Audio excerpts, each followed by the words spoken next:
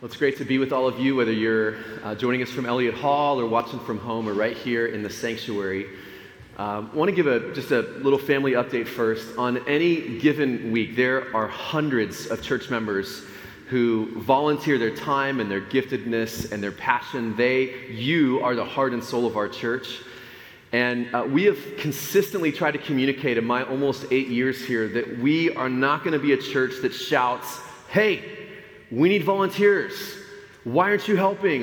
We don't ever want to guilt people into serving or just filling a spot. We don't want you to be voluntold what to do. And part of that is that serving in and through the local church is such sacred work. It is not about filling a spot, but joining in on what God is doing, whether you're ushering people into God's presence. Can I get a shout out for the ushers who serve us every week?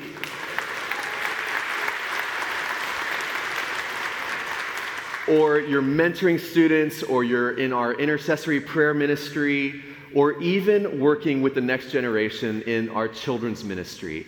And what I need to share with you this morning is just that we are at a place where on a given Sunday morning, we are having to turn away children from our Sunday school, especially at the 9:30 hour. And the problem is not that we lack space, it's that we lack volunteers. Our hope is to create environments where children, and so many of you I know for decades have served in Sunday school, and you have poured into the next generation, and we try to create environments where they are learning about Jesus in an age-appropriate way. And the sad reality right now, whether it's just 2 years of COVID and the challenge that so many families are facing right now, is that we don't have enough volunteers to open up those classrooms. And so we have to say no to so many of the families who are showing up. And in particular, those families who show up late, who are often the families who are here for the first time. So that's a concern for us. We want to be honest and transparent with you.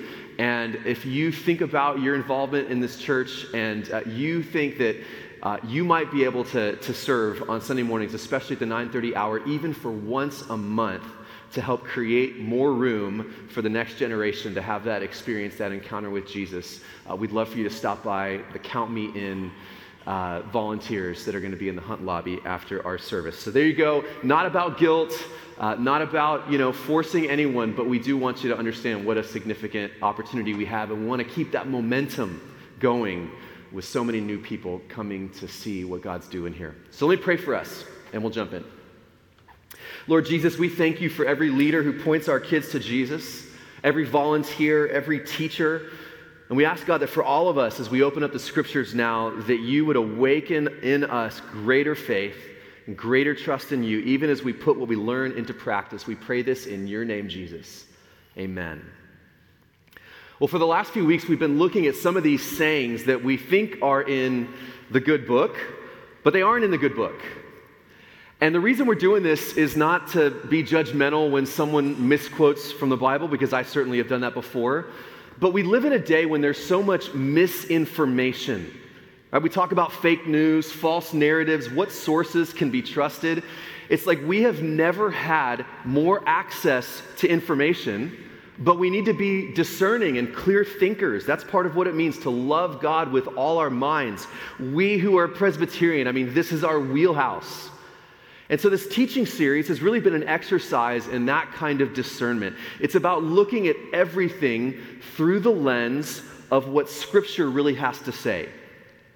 Now, today's phrase is probably not one that many of us are confused about whether it's in the Bible or not, because as we're about to see, that would be quite anachronistic.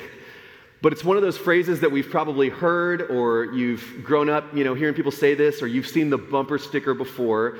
And maybe we'll do this one more time, this heretical call and response, where I'll say the first part, and then you can try and fill in the blank. So here we go. Jesus is my... Okay, co-pilot. I heard a few people say it. At the 9:30, a lot of people said homeboy, and that's not what we're going for here. Jesus is my co-pilot. You ever heard that before?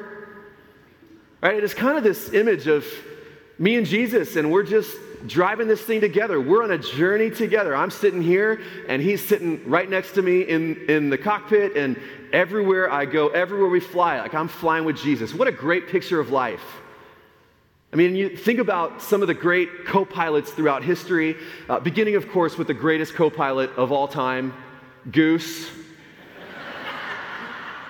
What an incredibly encouraging, capable right-hand man to have next to you if you're Maverick. Although technically Goose was not a co-pilot, he was a radar intercept officer, as I learned this week. But a great guy, which, by the way, shameless Top Gun plug coming out Tuesday. All the Gen Xers are so fired up about this. Another famous co-pilot you have here, Kareem Abdul-Jabbar. We don't have to go into this one. If you know, you know. And that's pretty much all I know when it comes to co-pilots. That's all I got. But let's play with this metaphor for a little bit. What do co-pilots actually do? I researched this over the last week. Co-pilots assist the captain. They help with navigation, safety checks, making sure everything is running correctly. They can even take over if the pilot or captain needs a break or passes out. Right, as long as you have a co-pilot, you're going to be okay. Maybe you heard about this emergency landing, was it last week or the week before, of a small Cessna airplane in Florida where the captain of this plane passed out in the middle of the flight. There's a guy in the back of the plane, had never flown before. He was on a fishing trip, and they're like, you're going to have to fly the plane. And so he gets into the cockpit, and he calls air traffic control, and he's like, what do I do? And they help him navigate, and he actually lands the plane safe. Can you imagine having to do that? Well, here's what I'd like to suggest today. For so many of us, Jesus is my co-pilot is kind of the perfect arrangement for how we want to live. Right? It's perfect. He's always with me. Jesus never has to leave my side. He can help me navigate. He can make sure that all the instruments on my dashboard are where they need to be. I'm never alone. I mean, I've got the Son of God sitting right next to me, and he can help me at any moment. And I mean, what could be safer than that? God forbid I lose control. In the words of the great theologian Carrie Underwood, Jesus, take the wheel, right? I mean, this is perfect. What a great arrangement. Get me the bumper sticker. Sign me up. Only one problem. Who's in charge? Who's in control? Me. I mean, this is American Western Christianity 101. Jesus, I want you in my life. I have read the instruction manual. I believe in you. I want to go to heaven with you when I die. I know you're there for me when I need you. I feel safe when you're with me. I just don't want you to be in charge. I'm the captain. But you know what, Jesus? You can be my co-pilot. So, what happens when we take that idea and we look at it and we study it through the lens of Scripture? One of the ways that Jesus gets to the root of this in his teaching, it's something he talks about more than anything else in the Gospels, and some of you know where this is going. It comes down to this one word, kingdom. Now, we don't talk about the kingdom all that much, unless you're Callum or those across on the other side of the pond. But in Jesus' day, this was a commonplace word, and they knew that what he was talking about. And so to do this, we're going to have a little basic who, what, when, where exercise today to understand what Jesus was getting at when he talked about the kingdom. 4 questions to help us understand the kingdom of God. And this is going to help us to understand what we're actually saying when we say Jesus is my co-pilot. So first of all, who? Who has a kingdom? Everybody.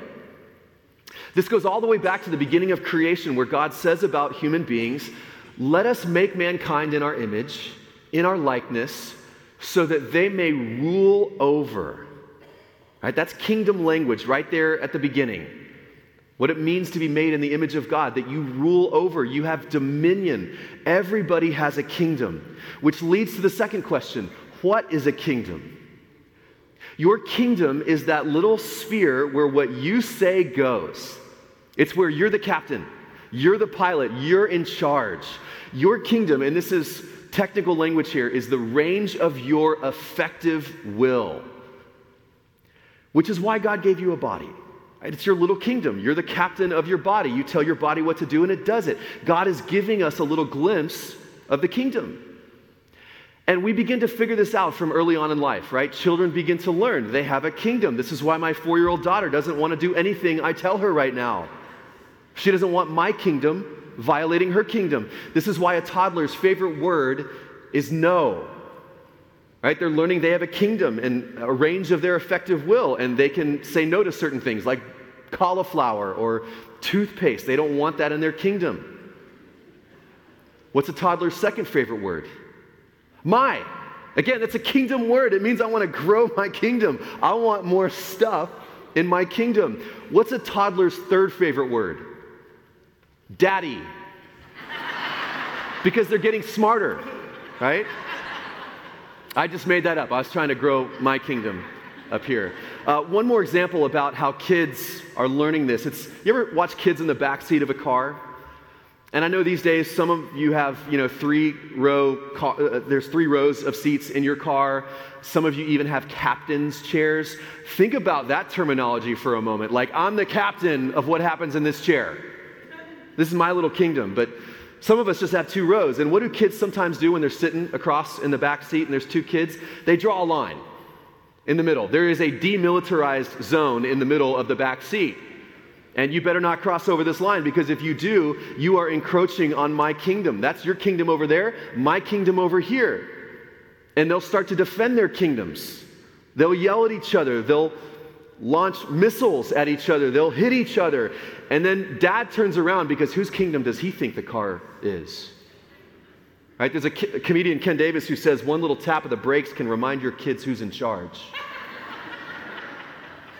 Thy kingdom come. Your kingdom is the range of your effective will. It's where things go the way that you want them to go. And see, having a kingdom is actually a really good thing. God intended for you to learn how to lovingly rule and reign and exercise dominion in a way that is consistent with His character and His identity. But then along the way, something happens, and this is the story of the narrative of Scripture. Sin enters the picture. Rebellion kicks in. We may start with the most noble of intentions, but then we begin to veer off track, and sometimes we hurt people, and sometimes we abuse our power, and mostly we just want to build our own kingdoms. Then you have what Jesus calls the kingdom of God, or the kingdom of heaven. It's where what God wants done is done, where everything is as God intended for it to be, where people love one another and honor one another and serve one another the way God has loved us. Jesus comes into this world and He announces this plan, this mission to bring God's kingdom up there, down here into our world. That's what Jesus taught us to pray. Your kingdom come, your will be done on earth as it is in heaven. Question, do you think He really meant that? Remember the first time my pastor of my college church asked that question. I want to press on this for just a moment. Did Jesus really mean what He said when He said we are to pray, your kingdom come, your will be done on earth as in heaven? Because if so, that is a different message than so many of the messages that I heard as I came to faith as a Christian growing up in the church, where the goal was not so much to get the kingdom of heaven down here into this world. The goal was to get me and to get us out of this sorry, God-forsaken world and up into heaven as soon as possible. But that's not what Jesus taught us to pray. I have a friend who said Jesus did not teach us the Star Trek prayer. Any Trekkies here today? I have very little background when it comes to Star Trek, but I know enough to know that whenever anybody gets in trouble in Star Trek, they had a cry for help. They had a prayer. They called out. They needed a rescue. What did they say? Beam me up, Scotty. Okay? That's not what Jesus taught us to pray. Our Father who art in heaven, beam me up. Get me out of here. No. He said, ask that God's kingdom would come down more and more, that it would break through and touch down into our lives and into our homes and into our marriages and into our streets and into our schools and our communities, and yes, even into our governments and into our cities and into our country and every place where there is darkness and brokenness and evil and injustice. Dallas Willard wrote this book, and he talks about this in The Renovation of the Heart. It's a fabulous book. And here's what Willard says. And I've been kind of working through this sermon all week, and I've realized if there's any place that I'm going to lose you in this message, it's going to be right here. So whatever you've got to do to sit up straight or chug your coffee, here we go. This writer, Dallas Willard, says that one of the core mistakes of the American church is that it thinks that the basic goal is to get as many people as possibly ready to die and go to heaven. It aims to get people into heaven rather than to get heaven into people. And before you shout heresy, just stay with me here. What Willard argues, and I agree, is there's nothing wrong with wanting as many people as possible to go to heaven when they die. We should all want that, long for that, pray for that, work toward that. But here's the danger, he says. It is a self-defeating strategy if we're not teaching people and showing people how to die to self and how to lay down their kingdoms so that they can live in the reality of the kingdom of heaven in this life, in this world today. And this is going to be a lengthy quote, but I want you to see this.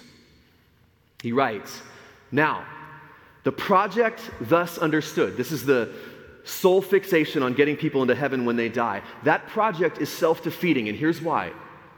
It implodes upon itself because it creates groups of people who may be ready to die, but clearly are not ready to live. They rarely can get along with one another, much less those outside, meaning non-Christians, those outside the church. Often, their most intimate relations are tangles of reciprocal harm, coldness, and resentment. They have found ways of being Christian without becoming Christ-like." Translation, they're still in charge. They're the pilot, the captain of their own lives. They haven't yet learned to surrender their kingdoms to Jesus. And here's where it breaks down. Willard goes on. As a result, they actually fall far short of getting as many people as possible ready to die because the lives of the converted, that's us, church people, because the lives of the converted testify against the reality of the life that is truly life. He says the way to get as many people into heaven as you can, which of course is our goal, the way to do that is to get heaven into as many people as you can. That is to follow the path of genuine spiritual transformation or full-throttle discipleship to Jesus Christ. And what does full-throttle discipleship to Jesus means? It means he's not the co-pilot. He's in charge. He's leading. He's guiding.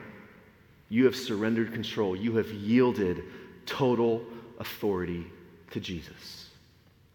You still with me? So, who, what, then where is the kingdom? And this can get a little confusing because the kingdom of heaven, which is used interchangeably with the kingdom of God, it sounds a little bit like a place we go when we die. But let's look at the first sermon that Jesus ever gave. This is in Mark chapter 1, verse 14. You thought we were done with Mark? Mark 1. After John was put into prison, Jesus went into Galilee proclaiming the good news of God. The time has come, he said. The kingdom of God has come near. Repent and believe the good news.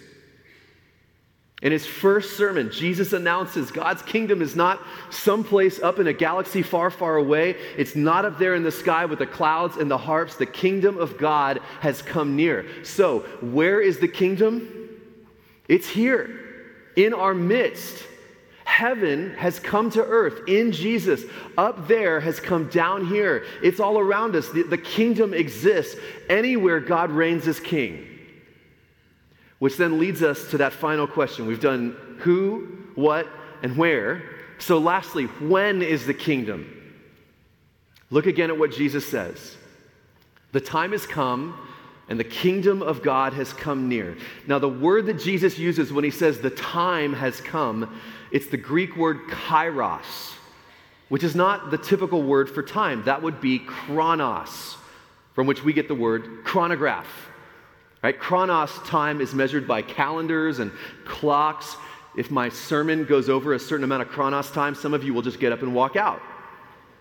It's TikTok time, chronos. But kairos time can't be measured like that. Kairos is opportunity time. It's that unique moment determined by God for the fulfillment of his purposes.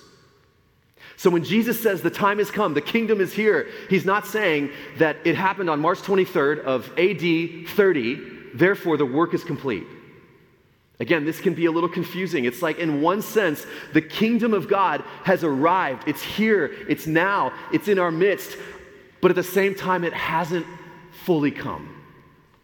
And so the answer to that question, when is the kingdom, is kind of tricky. It is already, but it's not yet. In Jesus, the kingdom has already come, but it's not yet fully here. Already, not yet, and we live in the in-between. The kingdom is coming, God's presence, His reign, His grace, His love and mercy, they're invading our world every single day. Lives are being changed. You've seen this, you've witnessed this. He's changed your life, and yet, there is still so much darkness and evil and injustice and so much suffering that goes unchecked.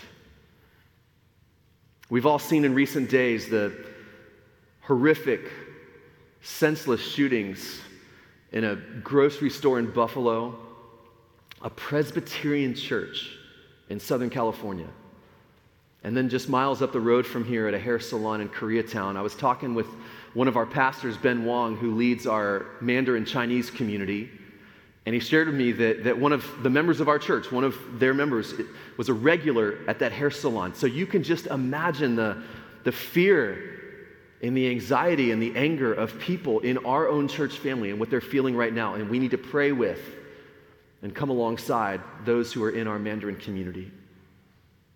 Sometimes when we hear about senseless violence and unprovoked wars and the innocent suffering, sometimes there's a phrase that we'll use. We'll say it's like a living hell.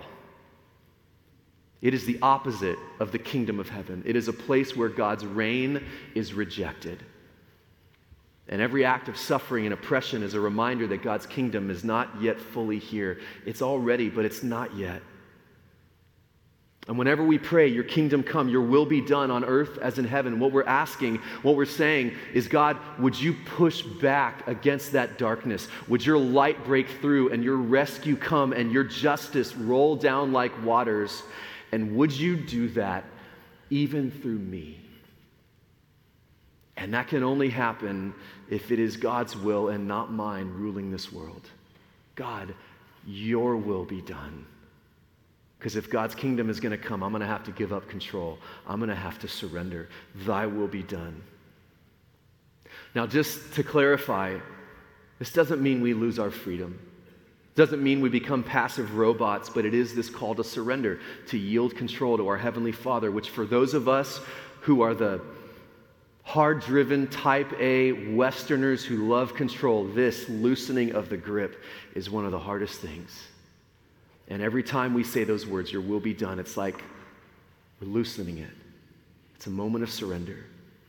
It's about laying down our kingdoms, laying down our lives. Every day we die to desires and ambitions and this need to always win and gain power and gain control. And we lay that all down so that we can gain the life that is in God's kingdom. It's about self-denial. Jesus, you are in charge. I am no longer the captain. Now, self-denial, denying to self, dying to self, surrender. At first, these words, they sound terrible, miserable. It's a painful thing. And will it be painful? Yes, at times. But the call to lose our lives for the sake of Jesus is always an invitation into a far better life. This is Dallas Willard. The self-denial Jesus calls us to is always the surrender of a lesser, dying, petty, futile self for a greater, eternal one. If you remember anything from today, the self-denial Jesus calls us into every day, every moment, is always the surrender of a lesser, petty, dying self for the sake of a greater, eternal one. And the story of this book, of God's people and of Jesus' followers in the early church, it is a story of those who discovered just that, and it changed the world. They sold everything they had. They devoted themselves to one another. They loved their enemies. They devoted their time, their energy, their careers, their families, their possessions, their security, even their lives. They laid down their lives. And here's the secret that shouldn't really be a secret at all. They did it with joy. And when the world around saw these people, these odd people, joyfully laying down their kingdoms in order to serve this greater kingdom, the gospel writer Luke says they enjoyed the favor of all people. People were drawn to them. And it happened as a matter of history. It changed the Roman Empire. It changed the world for women and for children and for widows and for those with disabilities, for the least of these. It brought together rich and poor, Jew and Gentile, slave and free. And we are gathered here because they laid down their kingdoms. And friends, we can do it again. So here's what I thought we could do. Just an invitation for all of us to lay down our kingdoms for a far greater, more eternal kind of life. We're going to pray this prayer one more time that Jesus taught us, but here's what I'm hoping might feel just a little bit different. When we get to that line, your kingdom come, your will be done, what might it look like for you to pray and to own those words like in a way that maybe you've never felt before? Just total surrender. And I thought about whether I should say this or not, but I kind of want you to feel the weightiness of those words.